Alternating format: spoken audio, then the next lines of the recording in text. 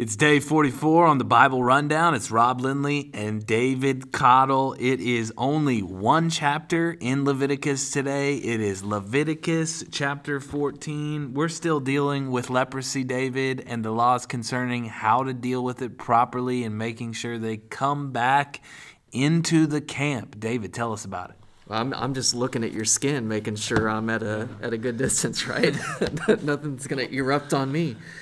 But yeah, I think Didn't know you had to be a dermatologist to study the Bible. No, or that the priests were qualified as that either. Thank goodness for Clearasil. But, you know, it is just a continuation of these interesting chapters, right? Just whole body cleanliness that the Lord is really desiring for his people. But he's giving them these rules or things they need to follow if leprosy or some other skin disease breaks out on a person or on the camp.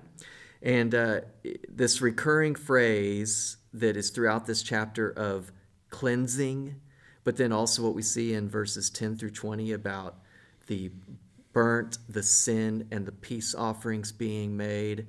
You know, we've talked a lot about the connections to Christ, but I think, Rob, for me, the thing that I'm walking away with as we're reading this is thank God that he has cleansed our whole life through Christ, Amen. Right? Amen. We are totally clean.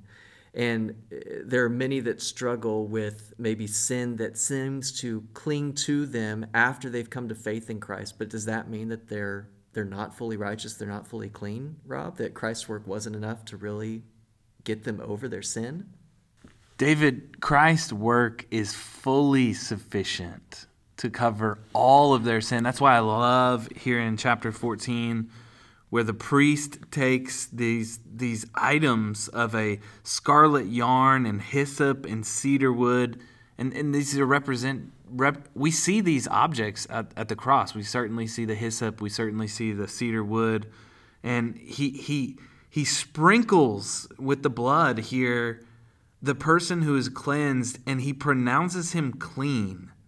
The pronouncement of being clean, that's what Jesus has done. When he says it is finished on the cross, he pronounced us clean. This is why it's so beautiful, this picture here of the priest who is pronouncing the person who is unclean now clean. And so when we see this gospel, we should understand that we are pronounced clean.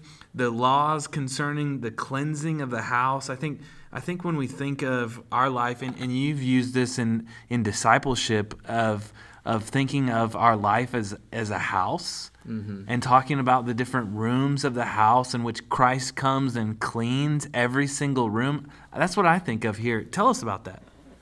Yeah, so there's a great booklet, My Heart, Christ's Home, and it's this cool dialogue. You could Google it and get a free copy of it online.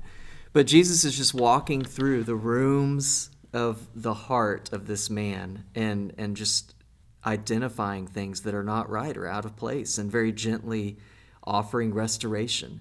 And I think that that's the picture that we get here. You know, the beauty, I think, of these cleansing rituals is that they go to the priest, present themselves, and it should result in worship, right? Mm-hmm. Not only among the individual that's healed, but the leper is touched with the blood on the earlobe, the thumb, and the toe, just like we talked about the priest being anointed, which I think would be a physical sign when they left the tabernacle that they have been made wholly right before God and are fully restored to the camp. And so I think for the church, the greatest worship in the church should result, just like we see Jesus talk about the parable of the lost sheep, right?